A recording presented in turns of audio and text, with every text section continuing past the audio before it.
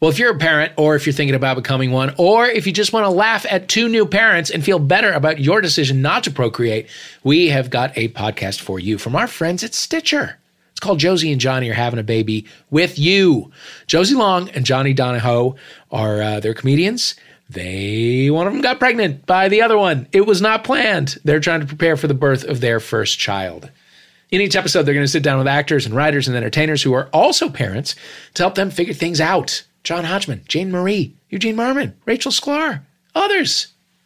Listen and subscribe to Josie and Johnny Are Having a Baby with You in your podcast app right now.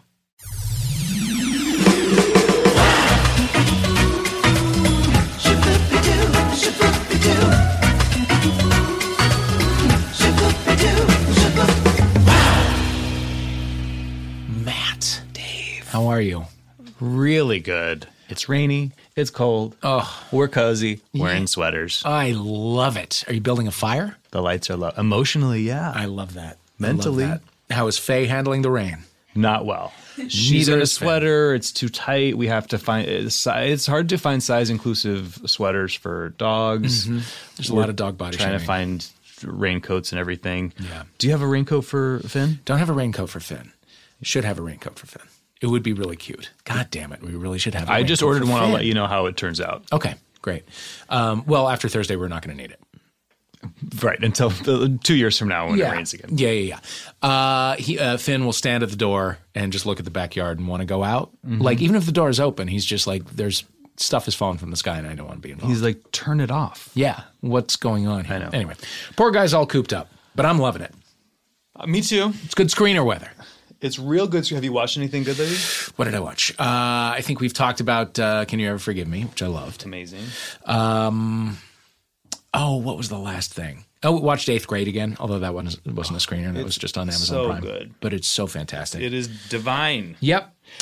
I'm watching the Gillette ad over and over. Okay, Just loving it. As usual, I know only the Cliffs Notes of Okay. the scandal, so I need you to walk me through. Okay.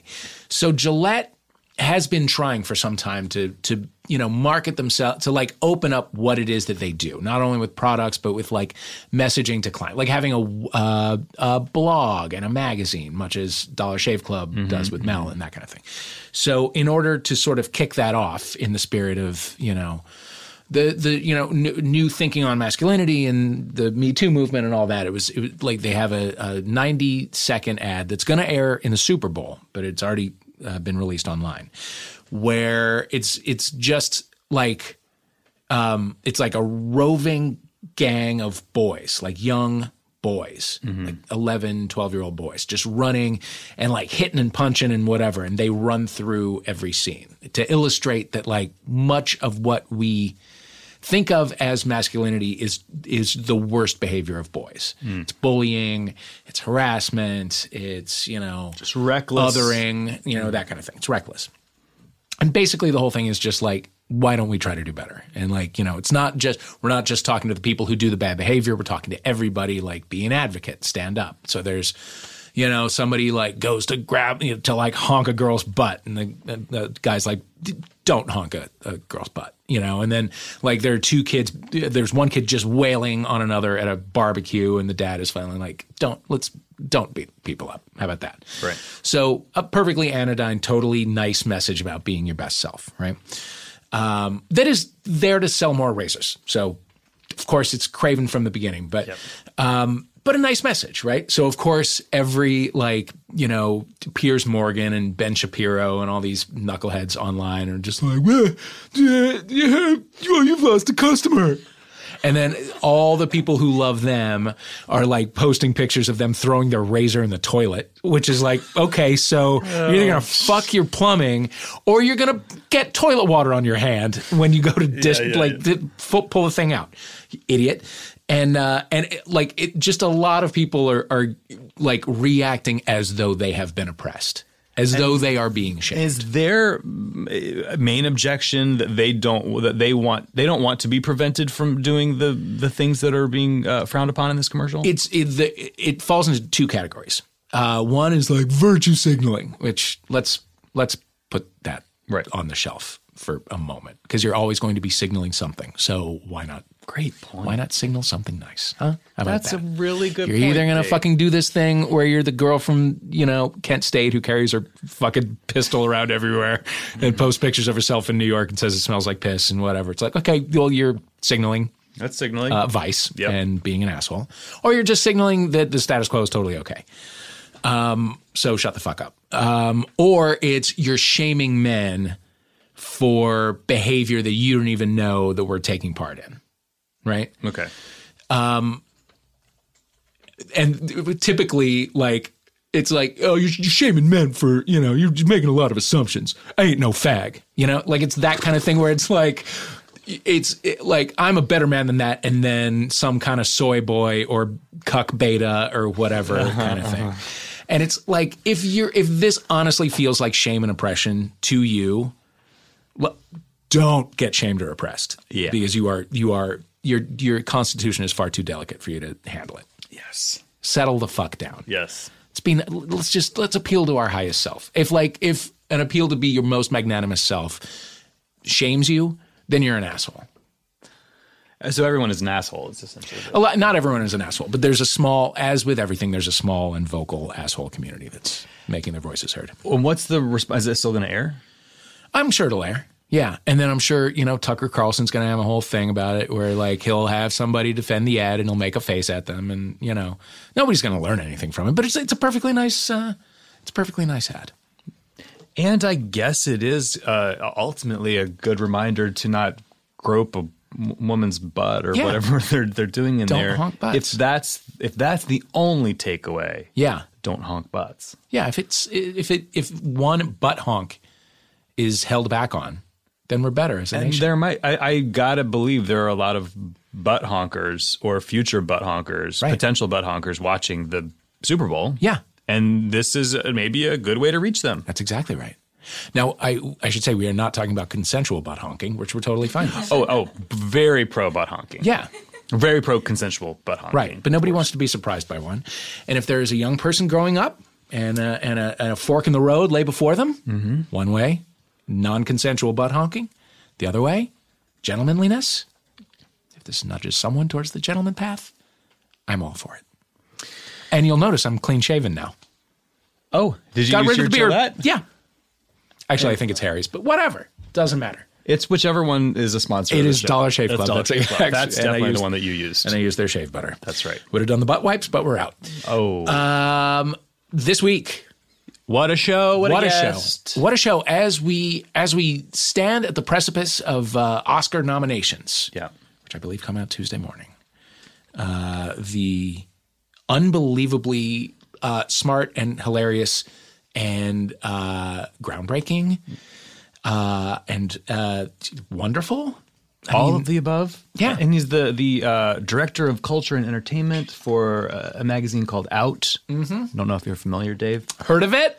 That is some queer upstart publication. Travell Anderson is here. Yeah. With so much to say, so much to share.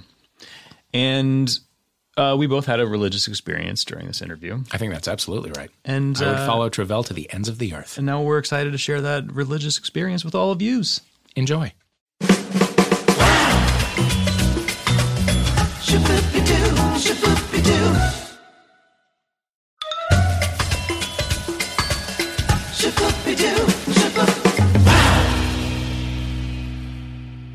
Friends, we are back with Travell Anderson. Hello. How are you? I'm all right. How are you? Good.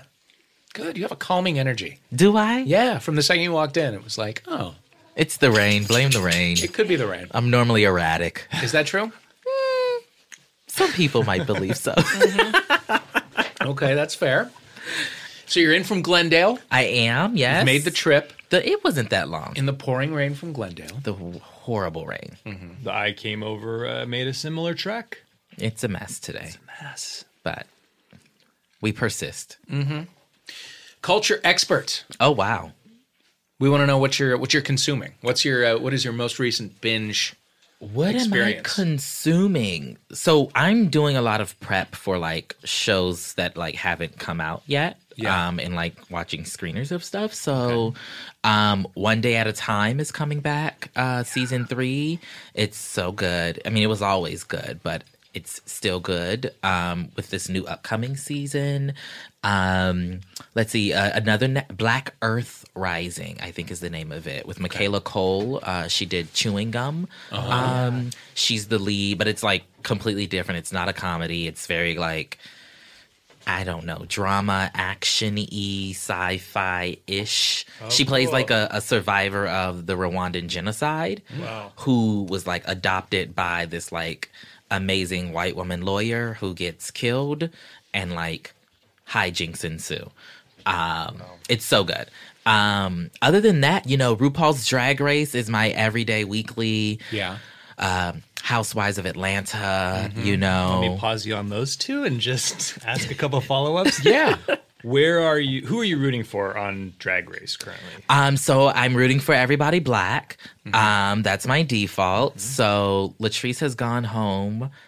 Monique and Monet. Yes, Monique and Monet, which I think would be like great winners. We Yes. haven't had a black winner for All Stars yet. It's time. They're both superstars. They are both amazing. I like them both. I was going to say I'm a fan of one more than the other, but I like them both equally, I think. I was rooting for Latrice, and then she Yeah. got sent home. That So, was pretty brutal. I mean, I would have done the same thing, to be quite honest. No, but it's just hard. When Valentina or someone was like, "You're fine," because no one wants to send you home. I feel like that's the universal feeling. Yeah, but I love that. I think it was Monet sent her home. Monique Yes, sent her home. yes. So I do love that she did it, but I wouldn't have. Yeah. But who is your prediction for winner?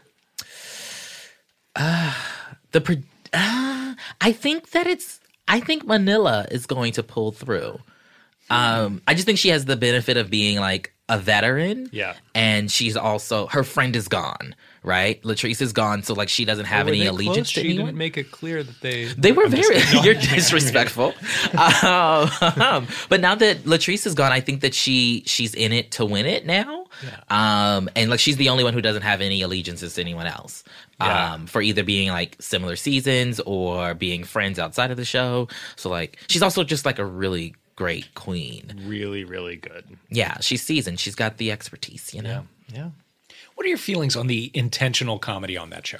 The intentional comedy. Like what do the you mean? written comedy. You mean When they set up bits for them. you mean like in the confessionals and stuff like that? No, or I mean like the challenges if there's a comedy element to it.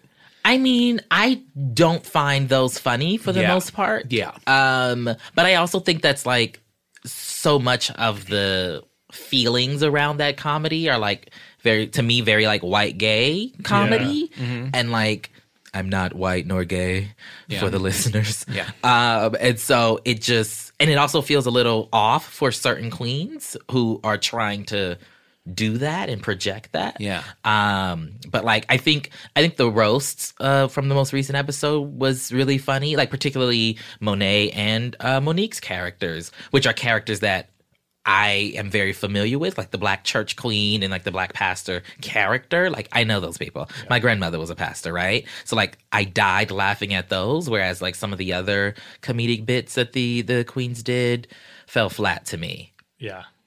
But I did have some genuine laughs during that episode, which I can't say I've had in quite some time on Drag Race. I do think that this is the best season of the show thus far. Yeah. I think because like all of the queens, it's definitely the best All Stars, and I think it's the best general Drag Race season because all the queens have experience. They all have actual brands and identities, and they're all trying to actually win. Yeah. And so like I think that adds something to the show that we haven't had in the past.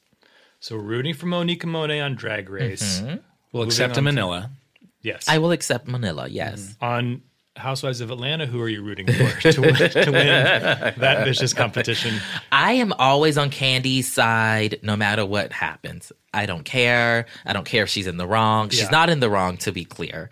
But I'm always on her side. Do y'all watch? No? I do. I do not. fair weather, but I'm in at the moment. You're in at the moment. Yes. Okay. So I'm always on Candy's side. You know, for the last few seasons, there's been her versus Portia, you know, has been like the main conflict. I'm still on Candy's side. She's a legend, and we don't talk ill of legends. Of course. So, you know. But how do you feel about Portia? I don't feel about Portia. You don't. Oh, God.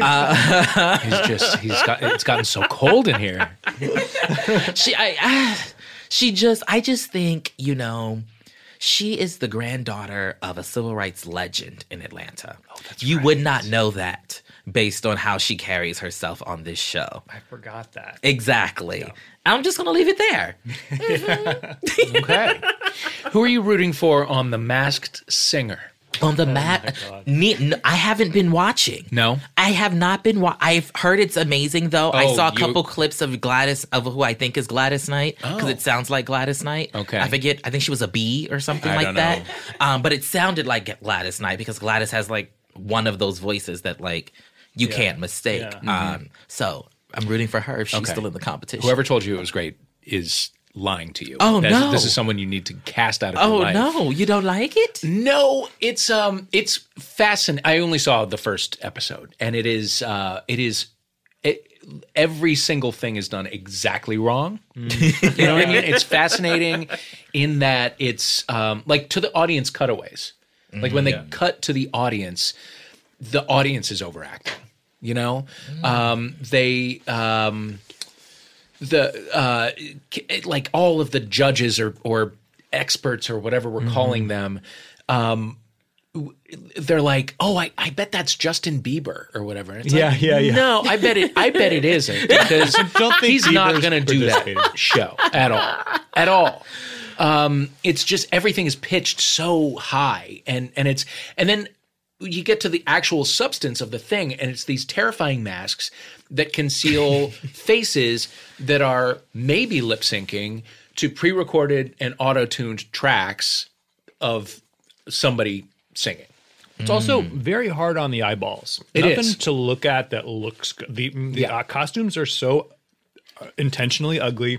Sorry, I have a mouthful of gummy as I'm talking.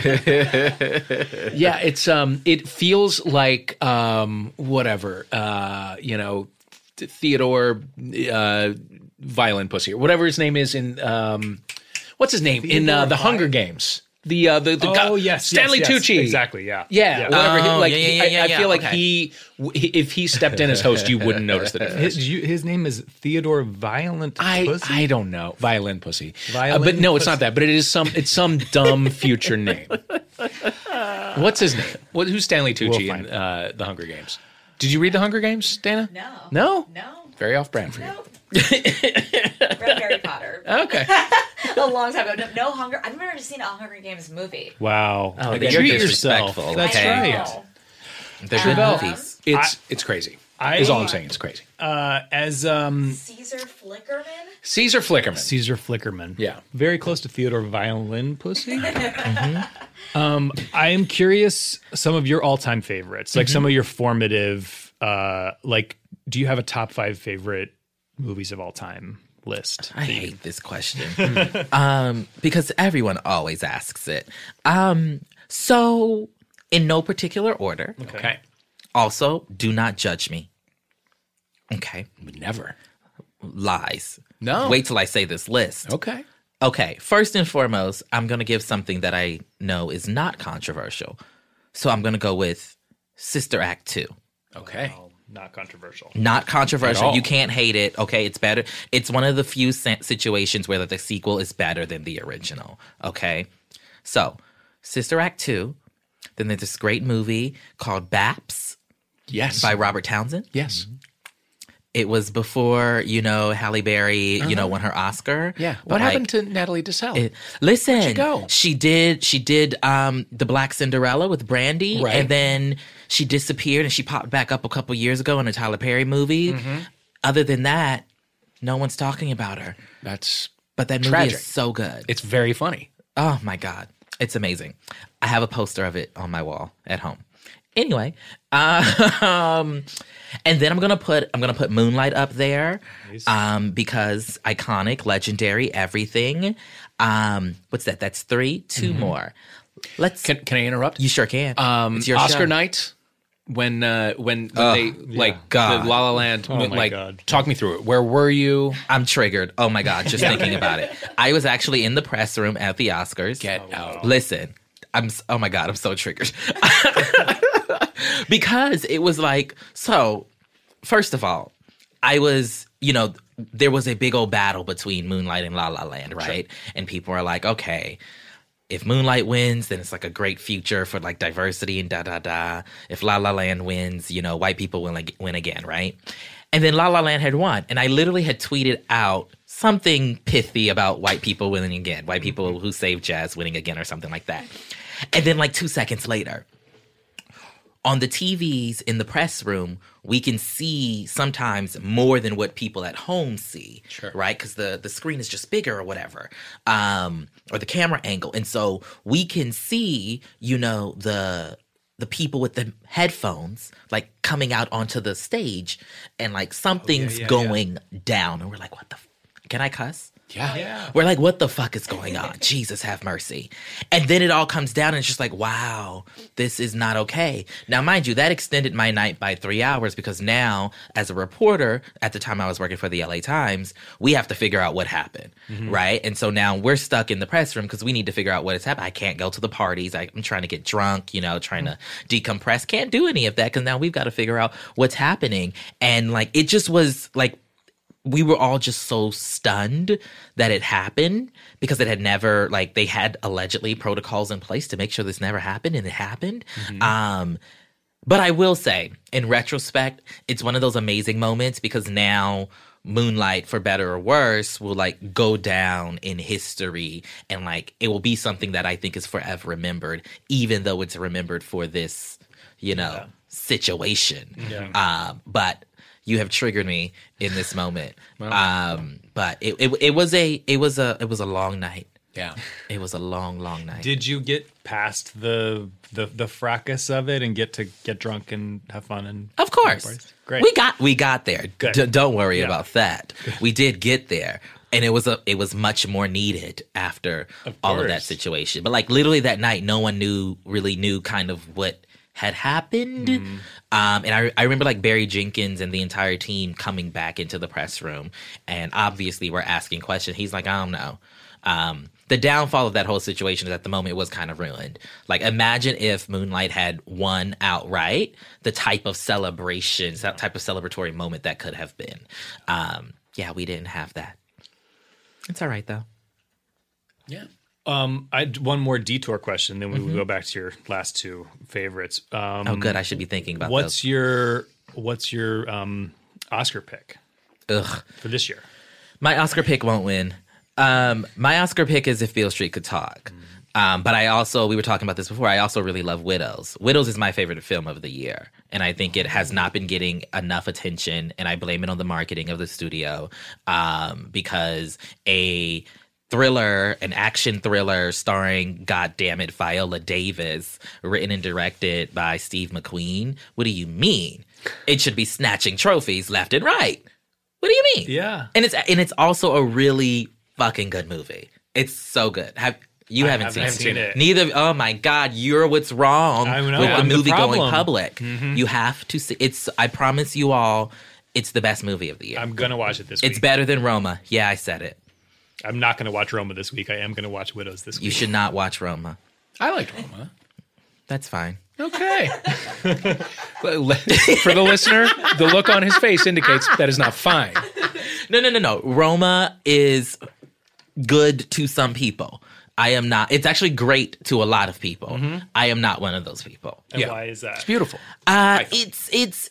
I can see people saying it's beautiful. I saw it at the premiere in Toronto, at the Toronto International Film Festival, and I was sitting beside this wonderful woman who was bawling the entire time, and I just was like, "She's moved. I'm not. Something's not right with me." Then I watched it again. I was like, "Nope, the movie's just not as amazing in it as everybody's making it out to be." But I don't know if it's I don't know why. It just didn't do anything for me. Mm-hmm.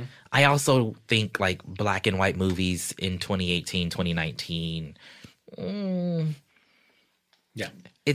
I don't want to call it a cop-out, but like I'm one of those people who I love color story. I love looking at those types of details in a set. And when you make it all black and white, you remove a lot of that. And I think there's just so much that we didn't get to see and feel about this world that Alfonso Cuarón recreated, that I wanted. So, yeah. Okay. The internet's going to hate me. No. No, listen. My mentions are always a shit show. The back to the list. My other two. Did I say The Color Purple already? No, you didn't. Okay, The Color Purple's number 4, even though it's directed by a white man. And that white man being Steven Spielberg, for those who weren't aware. And then I think last but not least, I will say School Days by Spike Lee. All right. You weren't expecting that one. No. Good. It was a left turn. Listen, I like turns. Sure. And now I'll have Debut playing in my head for the rest of the day. As you should. As I should. How about, I won't make you do a top 5, but is there an all-time favorite TV show? Oh, yes, I can do a top 5. That's easier than films. Oh, great. Okay. For me. So number 1 is Noah's Ark by Patrick Ian Polk. Ooh. Are you familiar? Of course, sure. Daryl. Okay. Yes, Daryl Stevens. Love Daryl. So that's number 1. Number 2 is Living Single. Mm-hmm. Number 3 is A Different World. Mm-hmm. Number 4 is... I'm going to go with America's Next Top Model. Great. I know it's not scripted, but I'm just going to slide it in there. Great. We give you no parameters in that. You did, and good, you great. can choose whatever you like. And then number 5, we're going to go with. I don't know. Did I said Living Single? You sure did. I said, you know what? I'm gonna go for it. I'm gonna say Insecure. That's a surprise for me. I didn't expect myself to say that. Listen, but we're going to go with it. We're on a journey of self-discovery. Listen, through this journey of discovery. Oh my God, that reminds me of another show called Half and Half, which y'all probably have never heard of. No. It was one of those shows that was on UPN back in the day. Actually, I lied. I'm taking off Insecure and I'm putting up The Parkers. Okay. Okay? Because it would be disrespectful for me to put up Insecure and not put The Parkers, because the Parkers, Monique paved the way. Right. Yeah. Okay, there would be no Issa Rae if there was no Monique. Yeah, I said it. Yeah. And Countess? Was Countess that Vaughn. Yes. Oh my, legend. Legend. Okay. Yeah. Ah, Jesus, you're taking me back. You know, and I've been looking for an opportunity to work Khadijah Don't Need Ya into conversation. Khadijah Don't Need Ya. Maybe in the next few minutes that'll happen organically. I don't know. Well, you worked it in that way. That's fine. Yeah. But I don't know. I can do better. Are you tracking Monique's current moves? Of course, Monique is my favorite actress of all time. She's incredible. Hot take, I know. But why aren't we getting more of her? Because she's a fat black woman who doesn't shut up. To be quite honest with you, right? I mean, she's doing a Vegas residency right now, stand-up residency. Just started. Really? I follow her on Instagram. That's the only way I know this. But other than that, I mean, she's deemed difficult and hard to work with in Hollywood. You saw what went down with Lee Daniels. Come on, we all saw. And then the recent Netflix situation. So What was the reason Netflix? Yeah, the Netflix situation, she revealed that Netflix basically didn't want to pay her as much money as she thought she should get paid for it. Oh, for her special. For her special, Oh, for right. the comedy special. She thought that she should be paid more than, I think they were offering her $3 million or something like that, and she thought she should be getting more, which I agree with, to be clear. But, you know. I also think, just speaking of Monique's film work, that we should be seeing more Mariah Carey acting dramatically. I don't know if I would go that far. You don't think so? I don't. I mean, okay. She was fine. No, actually, no, she was really good in Precious. Really good. She was really good in Precious. But how often do you expect Mariah Carey to take off all the makeup and, you know, put on a horrible wig? No, not often. Listen, exactly. So, like, I don't want to see Mariah Carey in a movie unless she's doing that. And, well, that's what I mean. We all saw what happened with Glitter, okay? No, less glitter, more precious. Listen, but she was good in it. The entire cast of that movie was amazing. Yeah, they're pretty Love it. flawless. Mariah versus Nicki. I mean, let's you're taking me revisit back. a classic. To American Idol. Yeah. Love it. Also, really love American Idol, at least the older seasons. Fantasia Barrino, season 3 winner, is my idol. You know what? Mariah versus... I gotta go with the legend of the group, and that's Mariah Carey. Yeah. I mean, it's Mariah Carey. That's all you got to say. You don't talk ill of legends. You don't. And Nicki is an up and coming legend, but she's not there yet. Despite what her and her Barbs think, she's not quite there yet. And she keeps playing games she'll never get there. Because Cardi B, listen, Cardi B's coming up. All right, Cardi B is here. She's not leaving, and we all know that Nicki Minaj is shaking in her boots. So, I mean, but to be clear, because I don't want anybody to jump down my throat, Nicki is the superior artist in the whole Cardi versus Nicki situation. To be clear, Nicki, however, is hella immature. Yep. Okay, and doesn't know how to just, girl, where's the music? Just give us the music. Let the music speak for itself. Right now, Cardi B's got #1 hits. Yep. Nicki Minaj's album that just came out, didn't listen to it. Listen to it I'm once. still listening to Invasion of Privacy, okay? There you go. I'm just saying. Yeah. Is Mariah one of your all-time favorite musical artists? No. No, just a legend. She's we're a just legend recognizing because I her can legendary recognize stuff. legendary, Yeah. folks without them being, personal in my own personal canon. Yeah. Right? So who's your own personal canon? My own Fantasia is up there. I always say Fantasia's my Beyonce. Which I know is a hot take and a controversial opinion, but deal with it. Fantasia's my top. Obviously, Beyonce's up there. I'm also going to go with a Anita Baker. I'm an R&B type of person. I know I'm 10 years old, but like old school R&B is where I, get my rocks off, okay? So Anita Baker, you can give me a Layla Hathaway, you can give me a Lettucey, you can give me a Marsha Ambrosius, Jill Scott. Listen, I can go on for days. That's a pretty good list. Thank you so much. I know. I need the playlist. Listen. I need to know follow what? you on your streaming platform of choice. Yeah, I don't really do any of those. Yeah. But my loss. you can follow me on Instagram, though. I do like carpool karaoke just by myself while driving. Great. It's dangerous, and I don't encourage anyone to do it, but, it happens. Listen, if you can do both, you might as well. You owe it to your public. Listen, okay? I'm a multitasker is what they call me. Yeah, and if you got a problem with it, Khadijah don't need you. There it is. There you go. I think on there that you note, go. we should take a break. Yep.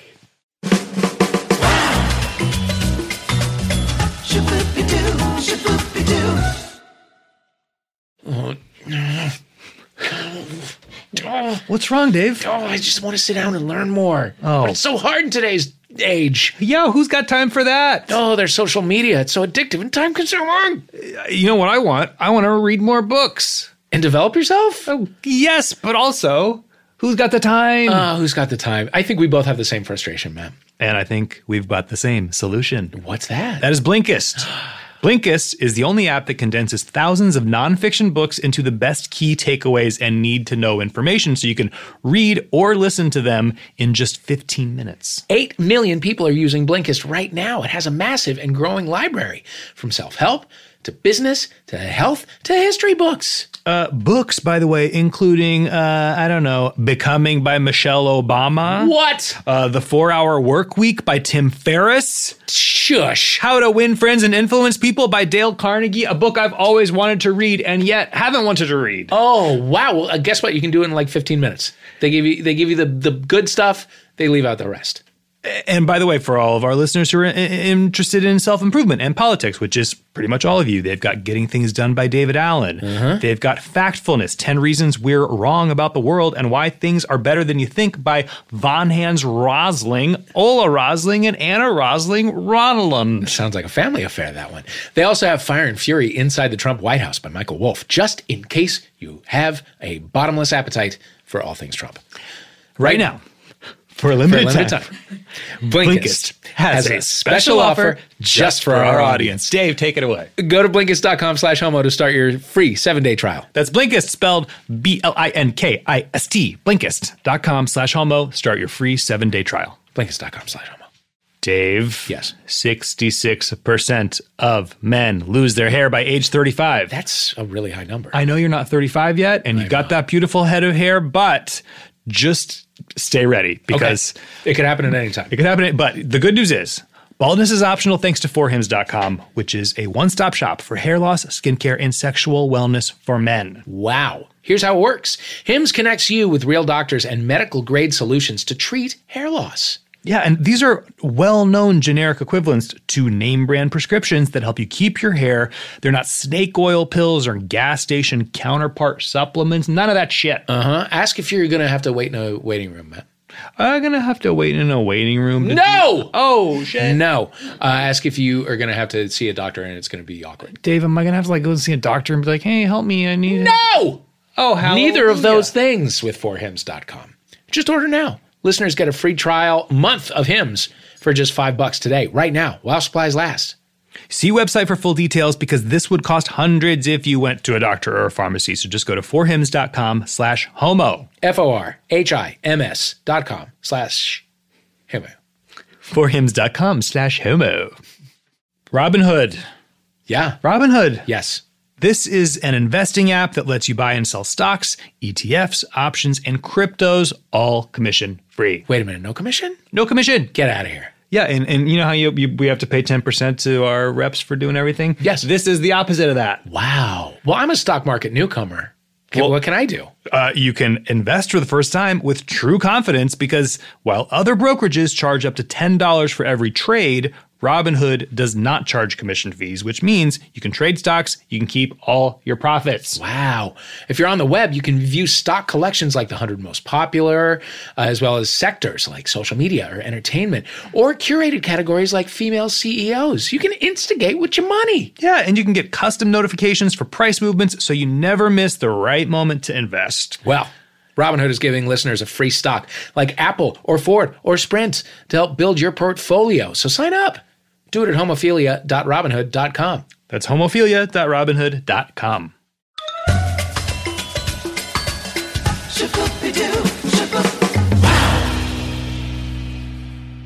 We're back with Trevel Anderson. Yes, you are. Hello. Trevel, what is your current dating or relationship status? Non-existent. I'm single, ready to mingle, as they say. But yeah, I actually literally last night just re-downloaded Tinder. Yeah. So yeah, that's as far as it goes. And can you, as much as you're comfortable sharing, what are we book. seeing in the? Now I'm getting eyes on Joan Manganiello, by the way, in the background. Yeah, Sorry, I for the was listener. distracted. Joe, What is his name? not Joe Manganiello. Manganiello. Y'all know who we talking about. And now why was is he in the studio? He was in on Kevin Pollak's show, was which on we can Kevin see through the Pollak's window. So all 7 feet of him is walking around the hallway. Yeah, people Looking were all buzzing good. about that when I came in. I always that name sounds to me like a football player's name, and so I'm always like, why do I care? And then I remember, as I said before, I remember why I care. Anyway, that was a sidebar, but we were talking your Tinder profile. Yes. Paint the picture for us. What are we seeing? What are you saying? So my Tinder profile, I have one sentence written in my bio, and that sentence is, what is that? That sentence is I'm good on any Marsha P. Johnson Boulevard, which is a spin on a one of the songs from the Carters, Beyonce and Jay-Z's recent album, Everything Is Love, in which he says I'm good on any MLK Boulevard. And so I just flipped it. I'm good on any Marsha P. Johnson Boulevard because we should remember and uplift our Black trans ancestors. Yes. And so that's the only thing in my bio. And then I did not know that, Tinder has now updated to where like you put 8 pictures. Wait, 3, 6, 9. 9 pictures instead of the 6. It used to be 6. Now it's like 9 or something pictures. And you can upload a video or like what do you call those things? A boomerang as part of your profile and all this stuff. Didn't know until last night. And so I have all of that. I have all these pictures up and we're just waiting to see what will I'll probably delete it in 2 weeks. Yeah. Let's be real. Yeah, you said grim. re-download it, so why did you delete it before? Why did I delete it before? Oh, I deleted it before because I had a boyfriend who I had met on Tinder. And theoretically, when you get in relationships, you should delete the apps. And so that was 7 months. I'm lying. It wasn't that long ago. 5 months ago, maybe 6 months ago, Okay. 4 months ago, last year sometime. I don't know. And so I was like, let's re-download it. Why not? Sure. It was supposed to be one of my 2019, I don't like to call them resolutions, but like, Yeah. Intentions. sure, intentions, things sure. you do. Things you do. You know. Does Bumble connect to your Facebook or is that Tinder? Or Tinder or Bumble? I think they Or is it all both? do, right? Do they? Okay. I know Tinder does. I believe Bumble does as well. Okay. But you don't have to connect it to your Facebook. You can Okay. just do like straight through your email if you want. I see. Okay. I just always thought that was proof that the person you're talking to is real. And you can like connect them to people you know, maybe. Yeah, one of them is it makes it easy for you to stalk the person beyond the confines of the app. Yes. I think it's I don't remember. Yeah. But maybe it was Bumble. I don't And know. Hinge. Oh, Hinge. Yeah. Hinge But Live. are you It's a Complicated time. Are you doing that? Are you looking for No. clues for the person and then I don't. looking Who them has up? time to do all that? I got a day job, okay, honey. I don't have time to be trying to figure out who know who and do you know this person. I don't listen. They're probably not gonna match with me anyway. So like, why go through all of this? What do you right? mean? Probably not. Oh God. So I identify as gender nonconforming, and I am femme presenting. Not today. I'm giving you very boy today, but like usually I'm very femme presenting, and so that creates some, hiccups when it comes to dating and people expressing their interests towards me. And do you specify that in your profile? I do, but also even if I didn't, you would see. Right. Because of the best photos of me happen to be me, in my gender non-conforming dress, if you will. But of course, my nails are always done, although I need to get a new one because I broke this. Gorgeous. I wear heels almost every day. It's raining though, so we didn't do it today. Can't do that. We're not getting the full Travell today. I'm You're realizing unfortunately now. you're not, but like I'm trying to give you a little extra energy. We're feeling. Are you it. I feeling really it? Okay, appreciate great, it. wonderful. So yeah, Are your pronouns they, them? I or answer do- to all pronouns: he, she, they. As long as my name is spelled right on the check, that's all that matters. So yeah, I answer to them all. Can we talk about this boyfriend that you mentioned? Let's do it. What happened there? So we only dated we met on Tinder, and it was like a whirlwind first week. Like we saw each other like 5 times in 4 days. Wow. I know, right? Who does that? What is wrong with me? And 5 times. Oh, that means we're doing a 2 a day at some we point. did in an that. A2 a day. Yes. And we're doing overnights in this. Was there overnight? Yes, there was an overnight situation in one of them. And what one was of it those for nights. you when you first met him that you knew this is someone I'd like to do a 2 a day with? I think for me, I was just going with the flow of things. It wasn't necessarily that like, oh yes, I want to see this person again, but rather I just saw this person, they just left, and they want to come back in a few hours. Sure, why not? So he's the one who really wanted the intense connection. I think so. I mean, I don't want to say it was. I don't want to put it all on him. Yeah. 'Cause that would be rude. But I wasn't not into it. If Okay. that makes sense. Okay. It doesn't make sense. No, it does. Okay. You're being diplomatic about who was maybe more into it. No, I mean, I think it was just we were both clear early on that like we were both interested in finding someone to be in a relationship with, and that we both weren't interested in like the casual dating thing. And I think we just like hit it off the first day, and so it was just like, why not? And then his birthday was 2 days, I think, after we had met. And so I felt obligated to like take him out for his birthday. And so it just kind of kept going. Yeah. It was a mess, in retrospect. But yeah. Did it crash and burn, or how did it end? No. So I often tell people that I am, I'm 27 years old, but I'm emotionally 42. And so what that means is you have something you want to say. No, I don't. I have things I want to hear. What that means is that like I'm just more mature than most people my age. And so I just look for different things in relationships.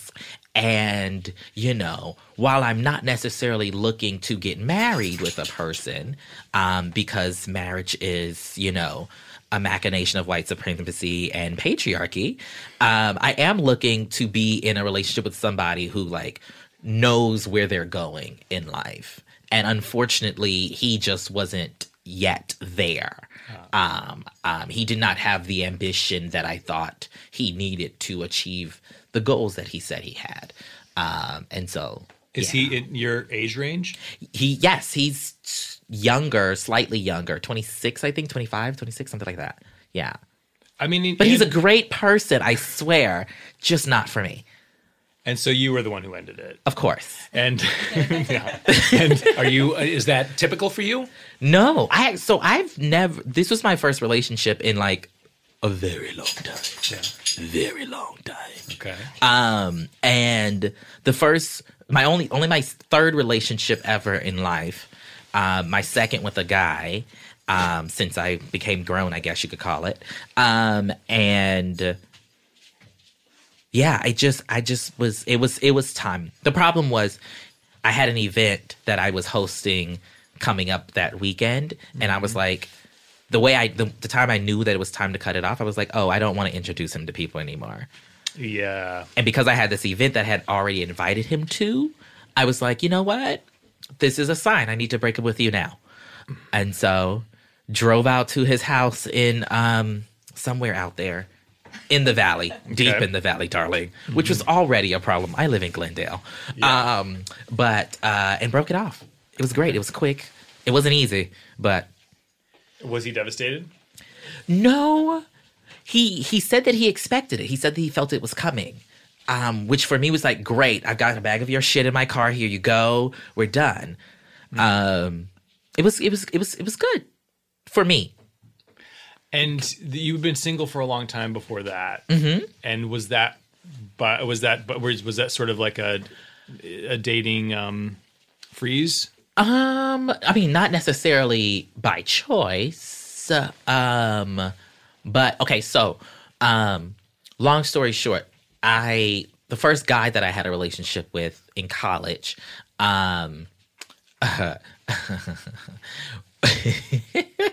sorry, going down memory lane in my head.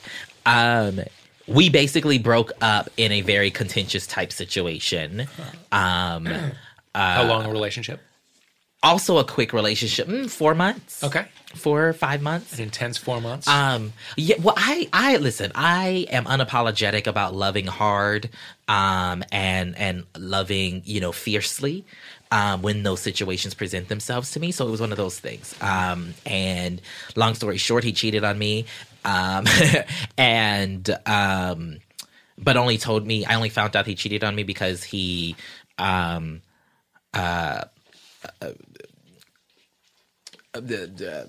he had to reveal to me that he had contracted some particular type of disease. And I was like, well, you ain't get it from me, so how you get it? Oh, boy. And so that's how the breakup basically happened. And was it a one-off or like an affair? Good question. Don't know. know. Didn't ask. I just was like, you've got something that I don't got. So you had to get it from somebody else. And he did not deny that he had been partaking in other extracurricular activities. And so we broke it off, and I had to keep my friends from beating his ass. And so from that, and because of that situation, I didn't date a lot, period. And then as I moved out here to LA, when I moved up to Palo Alto first, then came down here to LA, and started dating more, it just was something that was always in the back of my mind, I guess. But of course, again, the whole gender nonconformity thing is, I think, the biggest deterrent for me in relationships and dating, period. And so, yeah. And being gender nonconforming, has that been an evolution for you? Or what was your coming out process like? Yeah. I've only owned gender nonconforming as an identity, I'd say last 4 or 5 years, maybe. I don't know if y'all know, but there's like a how hard did aging hit you challenge going on the internets right now, and everybody's doing like the 10-year flashback. Yeah. And so I'm vehemently opposed to doing that. One, because you don't need to know what I looked like 10 years ago. But two, it's just an entirely different being. Like, people who know me from high school are like, I had a girlfriend in high school who I'm still good friends with. Like, she and our whole crew from high school are just so surprised at this wonderful being that's in front of you right now. And I mean, I am too. And so my coming out story, let's see. My coming out story happened in college, junior year of college, shortly before Thanksgiving. My grandmother and my mother, who at the time they were living in Columbus, Georgia, they were moving. My mother was in the military for 23 years in the Army. They were moving to another place. They had stopped in Atlanta. I went to Morehouse College in Atlanta, Georgia. They stopped in Atlanta to hand off the keys to the house that she had in Columbus, Georgia. So it was my job every weekend to go up to the house in Columbus, Georgia and check on it. Okay. So apparently something that I was wearing that day cued my grandmother in to me being gay. Mind you, all I had on was some regular old black shorts, a yellow t-shirt, and a pair of red Toms. Yeah. That's all I had on, okay? Okay. But apparently that gave her an ooh-ah sensation that let her know something. Just enough color for her to know. Too much, I guess. You know, red and yellow, too much is going on. And so a couple weeks after that moment, she sends me a letter, a handwritten letter. And in the letter, she basically asks me if I'm gay. And she says, if I'm gay, I'm going to hell. And then I am a bad role model for my little sister. And that the pedestal that she had put me up on now has a crack in it. So I'm furious because it's like, oh, this woman just told me I'm going to hell for being gay. And so I respond to her in a nicely worded letter as well, basically saying that if I'm going to hell, that I will see her there because she is a hypocrite and she does all of these things with the church that she shouldn't be doing and XYZ. I went in, honey, okay? And I said in that email, in that letter, this was a couple weeks before Thanksgiving, I was like, you know, and she lived with my mother at the time, so I'm like, I know you're going to show my mother this, so I'm going to do you both a favor, and I won't be coming home for Thanksgiving. Maybe won't come home for Christmas either. Y'all let me know how y'all feel, basically. At that time, I had spoken to my mother once a week, every week, like clockwork. I send the letter off. I don't hear from my mother for about a month and a half.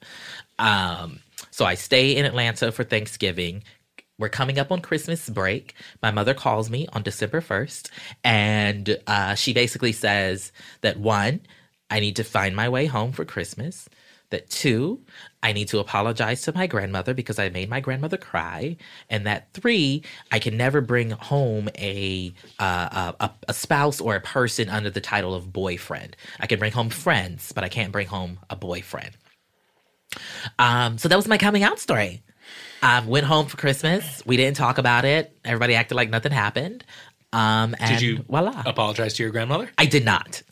And I told her that on the phone. I'm not doing that. Yeah. So she should not expect it.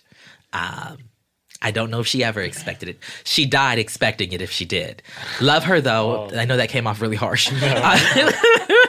I love my grandmother and my mother with all my heart. My mother and I have a great relationship now. And me and my grandmother had a fine relationship. It was solid prior to her death as well. Wow.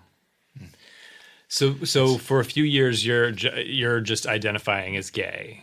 Yes. In college at Morehouse, people identified me as gay before I identified as gay. And then, it was just gay. And then I was in grad school at Stanford. And that's when I started like painting my nails. And that's when I bought my first pair of heels. And just it kind of spawned from there. And here we are. And here we are. It's wonderful, fabulous being in front of you. That's right. What do you attribute your middle-aged level of maturity to? I don't know. Childhood trauma. Really? I don't know. So I was a military brat. I'm one of 4 kids, technically. I only say technically because my older sister was put up for adoption. She was adopted by a cousin. And so she didn't grow up with us in the household, but she was in kind of the extended family. But my mother had 4 children. And we moved all over the place. Like every 2 years we were moving, since I was 2 years old. And so I feel like you're forced to kind of grow up because you have to make friends quickly and you have to be comfortable cutting those people off. And so, I think it was that. I think it was knowing that I was, some sort of queer from a young age and having that, again, I grew up in a household that was very much, steeped in the Black church. So everything that you can imagine that happens to kids that are queer in religious households happened to me and more. And so I think it's all of that comes together. And then from there, I was also kind of, my older brother is, not the best role model. And so I had to be the quote unquote man of the house at an early age as well. And then my little sister was born 10 years after me. So I basically took care of her while my mother, worked to pay the bills. And I just had to grow up and I had to grow up fast. And so we didn't have time for, being young, if you will. Yeah. So, yeah. You have a good relationship with your mom now, you said? Yes. Yeah. It is good. It's a lot better than what it was. It's by no means where I would love it to be. But we're good. I was just curious how if you can talk about that evolution, like, to be quite honest, I think, and I'm going to send this to her so she'll hate me, at least for 2 weeks. I think after my grandmother died, and my grandmother died in 2015, maybe 15, 16, something like that. I think that might have allowed my mom to just look at me differently, at least in terms of the ways in which she communicates that to me. So like, not this Christmas, but the Christmas before last, she was the first time that she ever like asked me if I was dating and if I had like a partner, which was like, for me was like, okay, girl, and then at my grandmother's funeral, I had been very much gender nonconforming at that time. Literally the day my grandmother died, I had just gotten my nails done, a nice gel manicure. It was like a glitter neon green. And that was I get a call, my grandmother has died. At the time, my mother was she was still in the military. She was in Germany. And so when she's overseas, I have like the power of attorney over everything in the States. So I had to drop everything and go to South Carolina to begin taking care of funeral arrangements until my mom could get back to the States because she had to go get approval and it took like 4 days or whatever. And so I had just done my nails. I'm like, well, we're not taking these off. So they're just going to have to deal with what they see. And then I had the day of the funeral. So my mother decided that she wanted everyone, I don't know if white people do this, but in some black families, the immediate family to the deceased wears a certain color to denote that they are immediate family members. And so for whatever reason, my mother chose pink. The reason is because pink is my mother's favorite color. So she chose pink. I don't have pink. And so we had to go shopping. And so she bought me this fabulous pink poncho. It was amazing. Oh, it was so gorgeous. And she bought it now. I mean, I wanted it, but like she paid for it. Yeah. She was there with me. And so everything's fine. The morning of the funeral, we all come together at my aunt, my mother's sister's house to, you know, get into the hearse and drive to the funeral. And someone in the family expresses that they have a problem with what I'm wearing. So I have the poncho on, I have a black tank top on under it, some black slacks, and then I have a pair of, they're flats, but they're women's flats. They're obviously women's flats because they have a point on them. And somebody expresses a discontent with what I'm wearing and basically says to me, says to me, why are you wearing that to my mother's funeral? Right? And so I basically told that person, I was like, listen, my mama bought this outfit. So, and she, for me, is the only person who today can say anything about what I'm wearing. And she hasn't said anything. So you're just going to have to deal. It was also a part because my mother was paying for the funeral. So like, shut up, you know? My family will hate me for that. But for me, it was one of those things where like, the only person that I'm going to allow, and only on today, to have a say-so about what I'm wearing is my mother. And only on today because we're burying her mother. Every other day, she can kick rocks too, right? Yeah. And my mother didn't have a problem with it because she bought it. And so, yeah. I don't know if that answered your question. No, it really paints a vivid picture. Because one might have expected this to be a story about how you were pressured into wearing a suit to your grandmother's funeral, you know, and you weren't. I was not. Which, I mean, to be clear, I was surprised as well. Yeah. But it's one of those things where, like, I think the developments in my mother and I's relationship, it's been slow, but it's been progressive. And like last year, I got this award by this organization here in LA called Better Brothers. They're like a Black LGBTQ organization. And they do an award show called the Truth Awards every year where they honor Black LGBTQ folks in the community for the work that they're doing. And I got some award for like I got the Passing the Torch Award. And my mother and my little sister flew in for it. I should also say, slight caveat, my little sister's lesbian, love it. I say that this is like the perfect karma for my entire family. And she's a butch lesbian, so like, yes, darling. Yes. And so my mother flies in for it. She buys my sister what my sister wants to wear, which is like a very boyish button down, everything. And I'm wearing this, it's like a strapless jumpsuit. And the top is velvet. And I had braids at the time. And so like she helped me like put my braids in like a little coif situation. Her and my sister got together and zipped me up into my jumpsuit that was entirely too tight. And I had to lay on the bed to make that work. But yeah, like small stuff like that like we do, that she's done for me, and the ways that she's shown up for me in like the last year or so in particular that I think they show the progress of our relationship in those particular ways. Love my mother. In case that wasn't clear. Yeah, no. We love her too. As you should. Yeah. Well, God, there's so much more I want to ask. And it sounds like you're at a point with her where you could bring a boyfriend home now, unlike early days. Maybe. I mean, there's no one even potentially on the roster, so that part doesn't matter, unfortunately. Because, until this episode comes out. Yeah, right. But I mean, I think that she would be, open to it. I mean, my sister has apparently had, girlfriends that my mother has met, allegedly. I say allegedly because I don't know what's going on with these kids these days. But I would assume that she would be fine with it. she also would have no choice if I got to that point with someone where I wanted to introduce them to family. She'd have to deal with it. She'd have to become fine with it. I mean, she don't have to be fine with it, but like, he coming.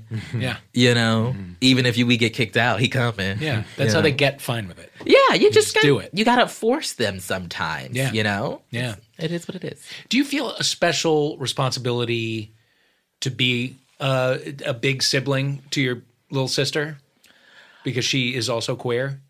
I feel a Is it a different responsibility to.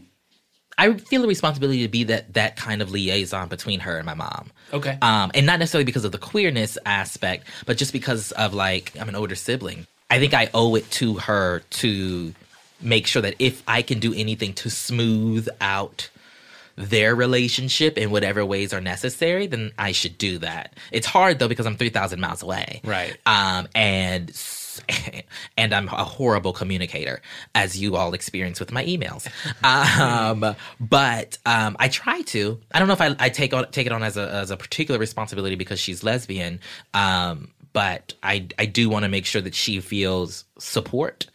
And I do want to make sure that the natural criticisms that she gets from people in my family, my mother, my aunt, cousins, etc., are rooted not in her being lesbian, but in her being a horrible student, right? Yeah. Like I want to make sure that whatever concerns that the family has are rooted in things that have nothing to do with her identities, right? And I have an ability to do that because I'm, grown and, self-sufficient and all of these other things that allows those people to hopefully listen to me when I tell them to shut up and leave her alone. Right. Did she come out to you? Was it necessary?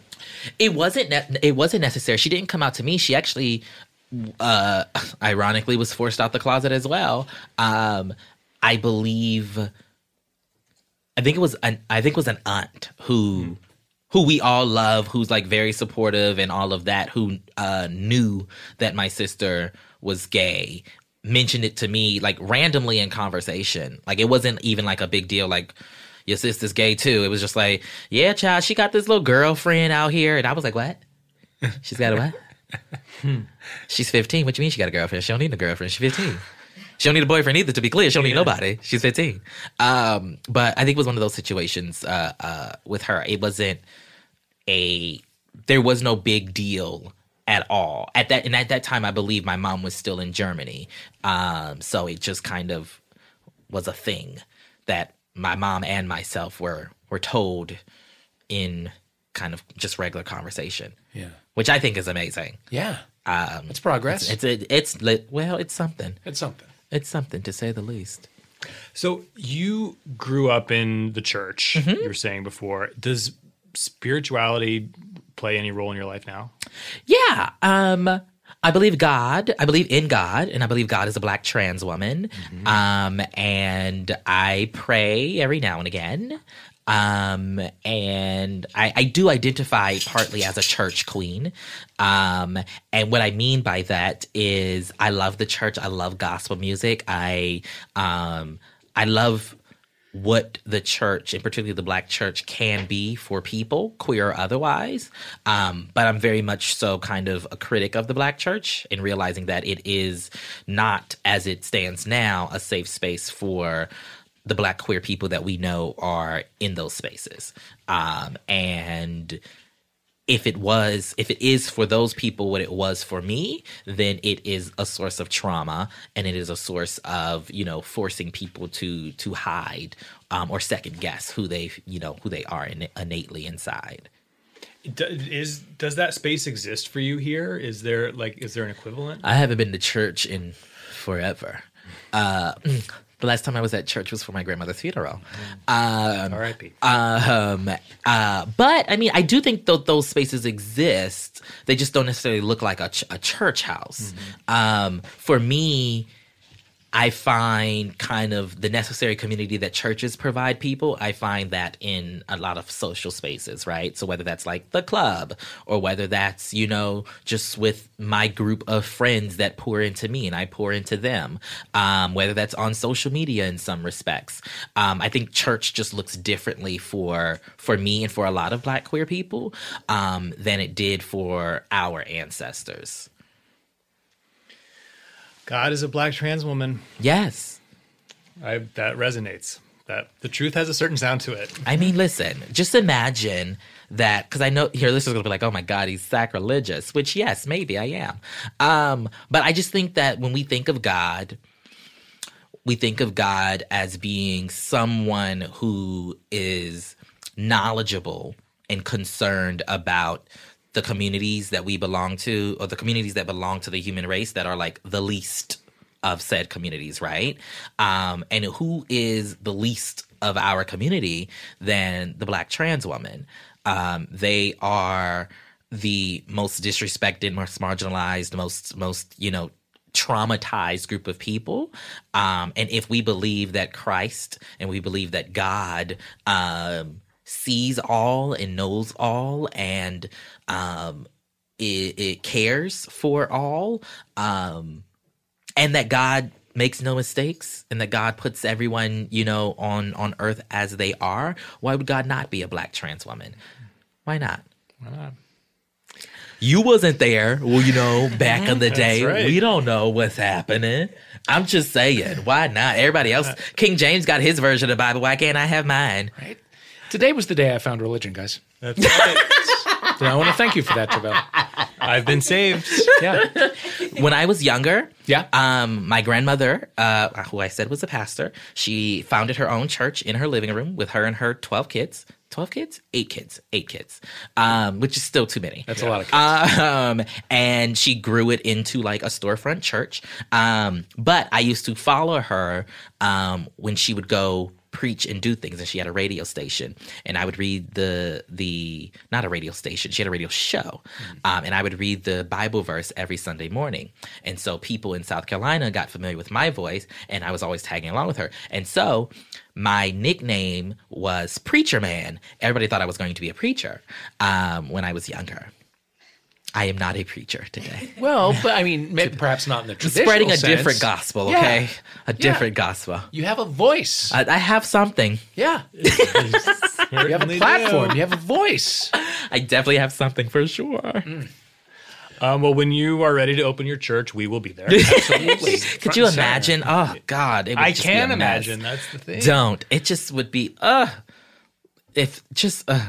all of my friends who will listen to this will be like, no, he do not need no church. And they would be right. I do not need a space that I would control at all. Well, this has been that space for you today, Travell, and we thank you. Thank you for having me. What a joy. Yes, thank you for being here. Come back any time. I will just This take door over. is open. Why not? Great.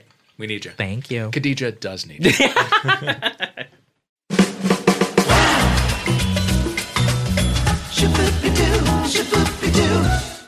Travell, the best a man can get. Do you see how I do see. that I brought together Yep. the Gillette? Is that the Gillette?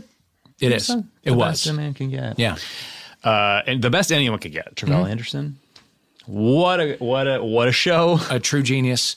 Widow's Best of Luck on Tuesday. We know you're a long shot. And I know that I love the movie, even though I haven't seen it yet, because Travell told me. Yep. Got to do it. Everybody see Widows. Thank you to Viola Davis. Yes. Thank you to Thank you to the Academy. Yeah. Thank you to oh my God, our agents, our team. And, you, Gaga, you, Glenn.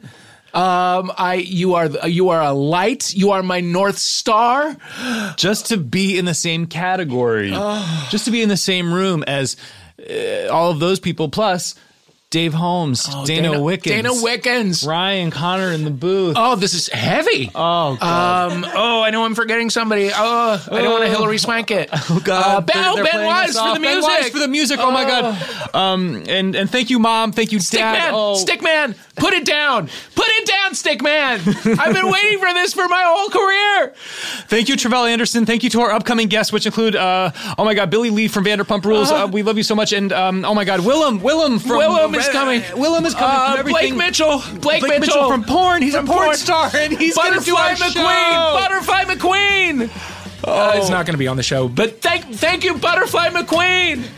Wow, guys. And thank you, all the homophiliacs. We see you. We love you. We're with you. And we'll see you next week.